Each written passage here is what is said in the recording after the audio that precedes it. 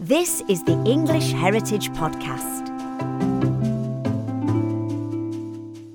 Hello, and welcome back to another podcast into England's past. I'm Charles Rowe. Coming up on this episode, we'll trace some of the big developments in the history of English fashion.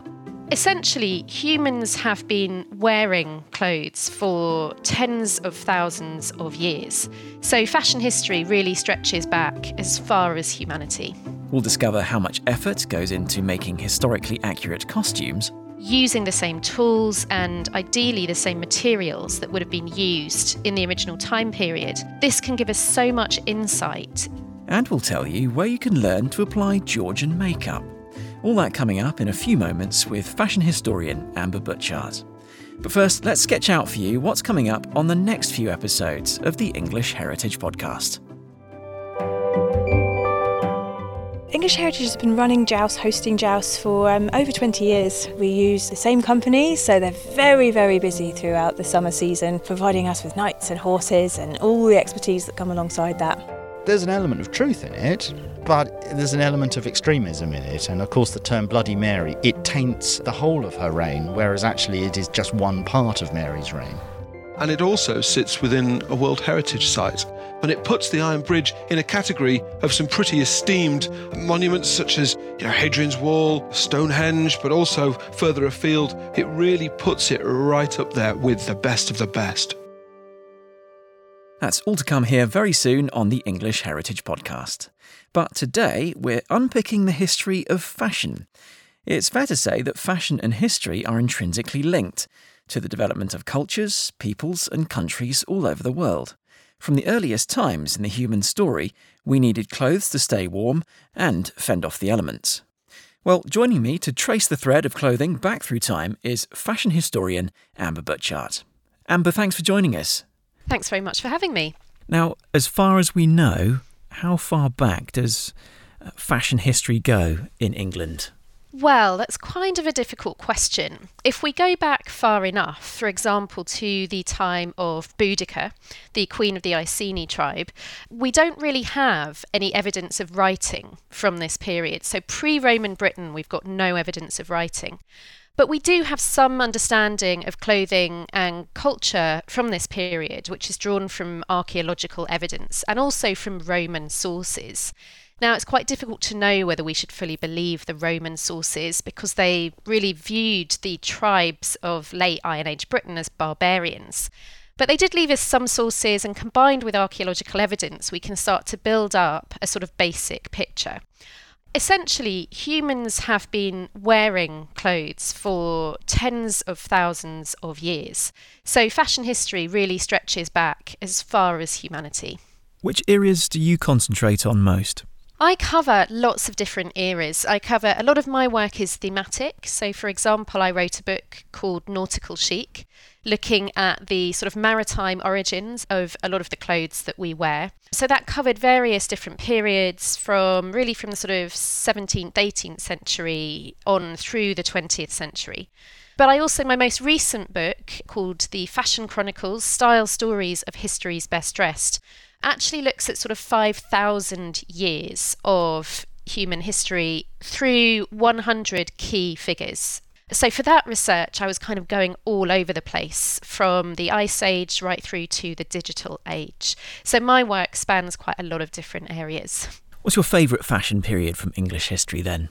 Choosing my favourite period is always really difficult. I am actually a big fan of 18th century menswear, especially sort of around the 1770s, 1780s. I'm very keen on a silhouette that involves breeches and stockings. I like that a lot. But really, there is so much that you can draw from what people are wearing at any particular period in time. I'm interested in a really wide range. I find clothes a really fascinating medium through which we can understand the past. It's something we still have a very strong connection with today. We all get dressed in the mornings, even if we don't read fashion magazines, even if we don't care what's happening on the catwalks of Paris. We still all have to make some choices as to what we're wearing and how we're presenting ourselves to the world. And this has been the case throughout history. The desire to adorn the body is ancient as well. And so sort of unpicking these codes, unpicking different layers of dress history can really offer great insight into the past. Well, I was going to ask about how fashions change and how quickly they change. Did they move as quickly in the past as they seem to today? No, I mean, I think that would be technologically impossible. The state that we're in at the moment with the sort of rise of fast fashion is that we've sort of got ourselves into a position where the fashion world kind of constantly eats itself. It's really moving too fast. It's unsustainable, it's unethical, it's not environmentally friendly, it causes burnout throughout the industry as well. Designers often can't cope with the pace, the amount of work they're expected to produce. Not to mention the sort of global issues that we have as well with the separation of production and distribution. So no, absolutely not. It wouldn't have been possible. What we really see throughout history is a sort of general sort of speeding up throughout history. Obviously, once you hit the Industrial Revolution, things really jump forwards. We start to see textiles being mechanised, start to see the beginnings of mass production, of factory-produced clothing. And that really sets us on the path to the incredibly hectic pace that we find today. It's a bit like the 24-hour news cycle, I suppose, isn't it? I mean, the digital revolution as well has sort of really sped things up another notch. So now we've got e-commerce. You can see catwalk clothes or high street collections online, sometimes before or often before they even hit the shops. So there's the demand there before the product is even created. So yeah, it's absolutely, that's quite a good analogy. The 24-hour news cycle, it's like people are constantly hungry for new content, for new information, for new stimulation. And why do fashions change anyway? Is it just because of vanity or what? Well, that is a huge debatable question within fashion history and fashion studies as a discipline. Why do fashions change? Why do they change at different rates at different points in the world? This is a sort of huge question. There are a number of theories. One theory is a theory about distinction, the idea that we want to both separate ourselves from other people, but also draw allegiances with some other people. So dressing similarly to people that we see ourselves in sort of similar cultural groups with, and then making sort of distinctions from people we view as separate to us. Now, historically, in England especially, this was largely done through class distinctions. So the aristocracy would be wearing something very, very different from toiling serfs, for example. As we've reached in the sort of 21st century, these distinctions have been broken down to a degree, but there is still this idea that we want to form allegiances with some people and make ourselves distinct from others. Now, one of the other theories about why fashions change, which is especially pertinent, I guess, to the 21st century, is an economic theory. The idea that the system that we have in the UK and throughout Europe and America is largely a capitalist system. It's a system of mass manufacture and of selling. And in order to sell stuff, you've got to convince people that they need new things all of the time. So there are those two different theories, an economic theory and a sort of cultural theory about distinction. But it is a huge area that's almost sort of branches into philosophy, and all kinds of different discussions could be brought out of this. And anthropology as well. It's almost like we're tribal. We're deciding which group we're going to belong to. Yes, exactly. Well, was there ever a point in history where men and women dressed similarly? There's a lot of talk today about gender neutral, and I suppose perhaps in the Middle Ages things were maybe a bit more gender neutral, tunics and smocks. It wasn't quite universal, the tunics and smocks. You still tended to get women wearing something more akin to gowns that we envisage today. It was actually during that period that men began showing their legs a great deal, whereas for women this was still quite a no-no. Especially in European history, the sort of gender divide through dress has been a reasonable constant, I would say. But this does differ in different places around the world. Gender has been expressed through dress in very, very different ways in different places throughout the world. So while I'm not sure that there was a period where men and women here were dressing exactly the same, there are certainly periods when it's been more similar. But this desire to create a sort of gender distinction is quite long-lasting, especially here in England. What we see before the late 18th century is that often men could be dressed as spectacularly as women. I think today, or definitely in the 20th century, there was this idea that fashion was very much a woman's domain, and to be wanting to sort of beautify yourself and make yourself look spectacular, this was something that was inherently female. But this certainly is not the case if we go back further in history. There have been periods, I mean, think of how magnificent someone like Henry VIII looked. This kind of adorning yourself, this idea of power through spectacular clothing was something that's an idea that for us today, things have definitely shifted today. That leads me on to my next question in a way, especially around the Henry VIII power image. Clothes are about status and making a statement, aren't they? Oh yes, definitely. Theories about why clothing for humans developed tend to rest on two different ideas. The idea of practicality, we need clothes for warmth, for survival, for protection. And another one is cultural ideas around modesty. We want to clothe ourselves to hide our bodies, essentially. But it's also about making yourself look rich. If you have the finest fabrics, then that conveys a lot of status, doesn't it? Well, yeah, absolutely. And this idea of cultural meanings to clothes, it initially potentially coming from modesty, but then building on that, clothes become huge signifiers and huge communicators of various different ideas. Wealth, power, status being an absolutely key one, right from the ancient world, going through to today, to, monarchs. If we think about royal weddings, for example, something relatively recent, there's still this idea of clothing as communication. What can we read into what people are choosing to wear? So absolutely, clothes have never been neutral objects. They've always conveyed cultural messages and made cultural statements. Royals have certainly been in that tradition. I think of Princess Diana, also the Duchess of Cambridge, obviously someone who the ladies like to follow in terms of fashion. How much have commoners been influenced by royal dress over the centuries, and were there punishments for dressing above your station? Well, historically, fashions would always begin in sort of aristocratic court circles around the monarchy.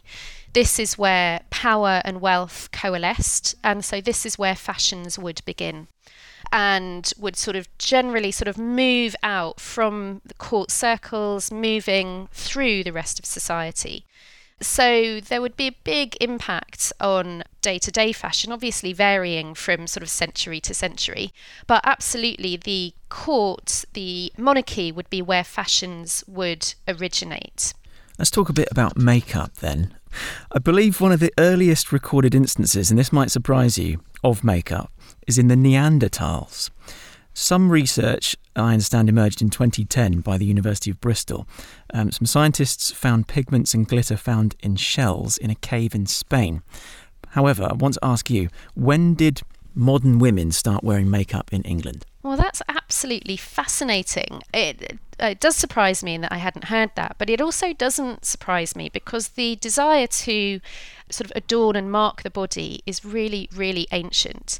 Even, for example, Ötzi the Iceman, a mummified body that was found in the Alps, dates back to about 3,345 BCE, and he was found with tattoos over his body. So this idea of adorning, of beautifying, or, for some reason marking the body is absolutely ancient. Now, when you say when did modern women begin wearing makeup, I guess it depends how you define modern, firstly. And also, I think, again, it's important to get away from this idea that this has historically just been something that concerned women. Making up the body, decorating the body, painting the body is something that we find, well, again, going back to Boudica and the Iceni tribe, we get this information from these Roman sources, so we do need to take them with a little bit of salt, but this idea that they would paint themselves with woad as they were going into battle. So certainly, I think, moving away from the idea that this has just been something that women have done is quite important. Even, for example, during the Georgian era, or especially from the sort of late 17th century through to towards the end of the 18th century, men would quite happily wear quite a lot of makeup and cosmetics as well. As with fashions, trends for cosmetics kind of move in stages. Sometimes they're very, very popular. Sometimes a more sort of natural look is in vogue, but it's certainly something that has existed since antiquity. Now, looking at the Georgian period in England, how would we characterise female dress then? Well, the Georgian period is quite a huge period in British history. Women's dress went through quite a lot of different changes. What's also interesting throughout this era is that there's a lot of sort of competition and rivalry with France in terms of dress. Now, Paris had really set itself up as the centre of fashionable dress since the time of Louis XIV in the late 17th century. And from then on, really, you get this kind of jostling as to which can be the most fashionable place to live, which is the most fashionable centre. So we see some differences between English and French dress at this time. We also see some quite, what we imagine is very elaborate historical clothing, especially the type of clothes that would be worn at court.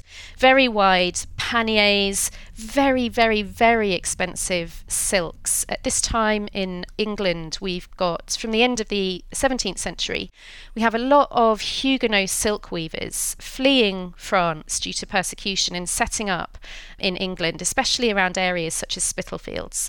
And they're bringing their trades with them, they're bringing their skills with them and their knowledge, and we get this whole flourishing of a silk industry around the East End of London. Now, this really impacts the way people are dressing. We have these absolutely exquisitely beautiful woven silks. Textiles at this time are incredibly expensive, some of the most expensive things you can own.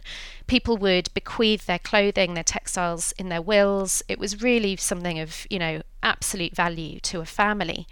So to express your wealth and your status, this idea emerges of showing as many textiles as you can on your body. Hence we get these very wide panniers that really sort of act as a canvas almost for these silk weavers. When you say panniers, what does that mean?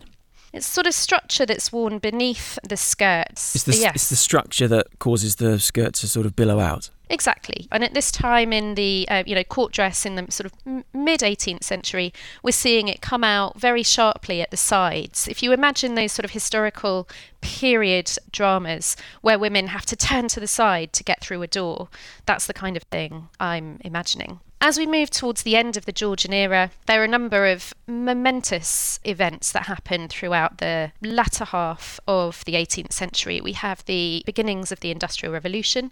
We also have political revolution in France as well, which really has impacts throughout the whole of Europe. And so as we move into the beginning of the 19th century, and especially the Regency era here in England, we start to see dress that we would associate with Jane Austen. So sort of long white muslin gowns, the Empire line, a very, very different look, a much more informal look, and a bonnet, yes, much more informal look than we've seen at earlier points in the Georgian era. So in terms of fashion history and in terms of political, economic, technological history, the Georgian era is incredibly rich. And what would the men wear? It would be wigs and breeches, is that right? Yes, that would absolutely be right for a lot of the Georgian era. What we do see again towards the end, as we sort of turn into the 19th century, again is a sort of a slightly more informal look taking precedence. From the sort of latter half of the 18th century, there's a vogue for Anglomania, for sort of English menswear that starts to even dominate in France. So what we see is things like wool, clothes that you might wear for riding, for walking around your country estate. This kind of English country dressing becomes incredibly popular, not just in England, but also spreads into France. And these kind of fabrics and these kind of styles begin to take over the previous very flashy, very showy silks, embroidered, brocaded velvets, things like this that had been worn by aristocratic men in the earlier part of the era. So fashion's moved from less city-centric looks to more countrified, country house looks. In a way, yes. Rather than city, it's kind of less court-defined looks, I guess. In France, Versailles is this centre of power, centre of fashionable spectacle as well. And it's a very, very different system to the system that we have in England, where although people meet at Parliament annually, there is also this kind of dispersal throughout the country to English estates. So it's sort of that difference between country estate dressing versus more urban court dressing, yes. Now, obviously, Amber, you are a historian. How difficult is it to recreate the historic costumes that we see on TV or for reenactors at historic places? Well, for me, I absolutely love the research that goes into finding out how these items may have been constructed. In terms of the actual making, I very rarely do any of that myself. It goes to other way more skilled and talented people than I. What I love about understanding how clothes were created in the past is that we get a real sense of the amount of labour that really went into this.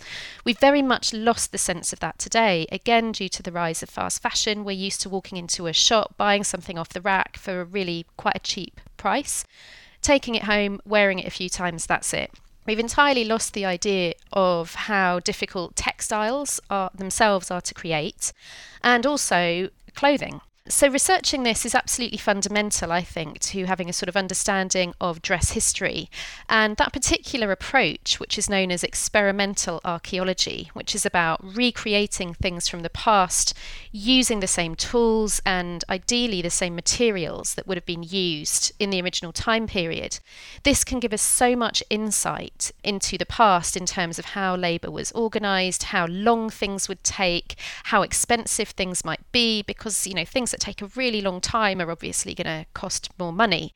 So it's incredibly eye-opening, and it's the same with cosmetics as well. Recreating these products, recreating these procedures can really give us a sense of how people lived in the past and how much time they were dedicating to these kinds of pursuits. And based on the extensive research you seem to do into recreating historic costumes, would you say that you're approaching a pretty approximate version of what you're trying to create each time? It really varies from time to time. Some materials, some fabrics simply don't exist anymore. So you have to get the sort of closest approximate version that you can. Broadly, it would be the case that the longer ago you're trying to recreate something from, the more difficult it might be to replicate it exactly, because techniques may have been lost, may have just simply been forgotten, and we're trying to re-understand how these things were created, or materials may no longer be available. So it's very much on a case-by-case basis, but even if you can't create it to be an exact replica, the actual process itself is hugely illuminating. So for all these fashion historians who are about to start signing up for university courses and maybe working part-time as a model or as a fashion journalist, what's the best way that they can really stand out? Do they need to spend much money? Well, they don't need to spend much money at all. Dress how you want to dress. That is certainly my mantra. Whatever you feel comfortable wearing, whatever makes you feel good. I would definitely always recommend secondhand shopping. It's, a more sustainable option. We're making way too many clothes at the moment. So shopping in charity shops or vintage stores or secondhand clothes markets is a great way to both get a bargain, get something that's, maybe no one else has, and is also sort of slightly more sustainable way. So that would always, for everyone, not just budding fashion historians, but for everyone, that would be a method of shopping that I fully endorse.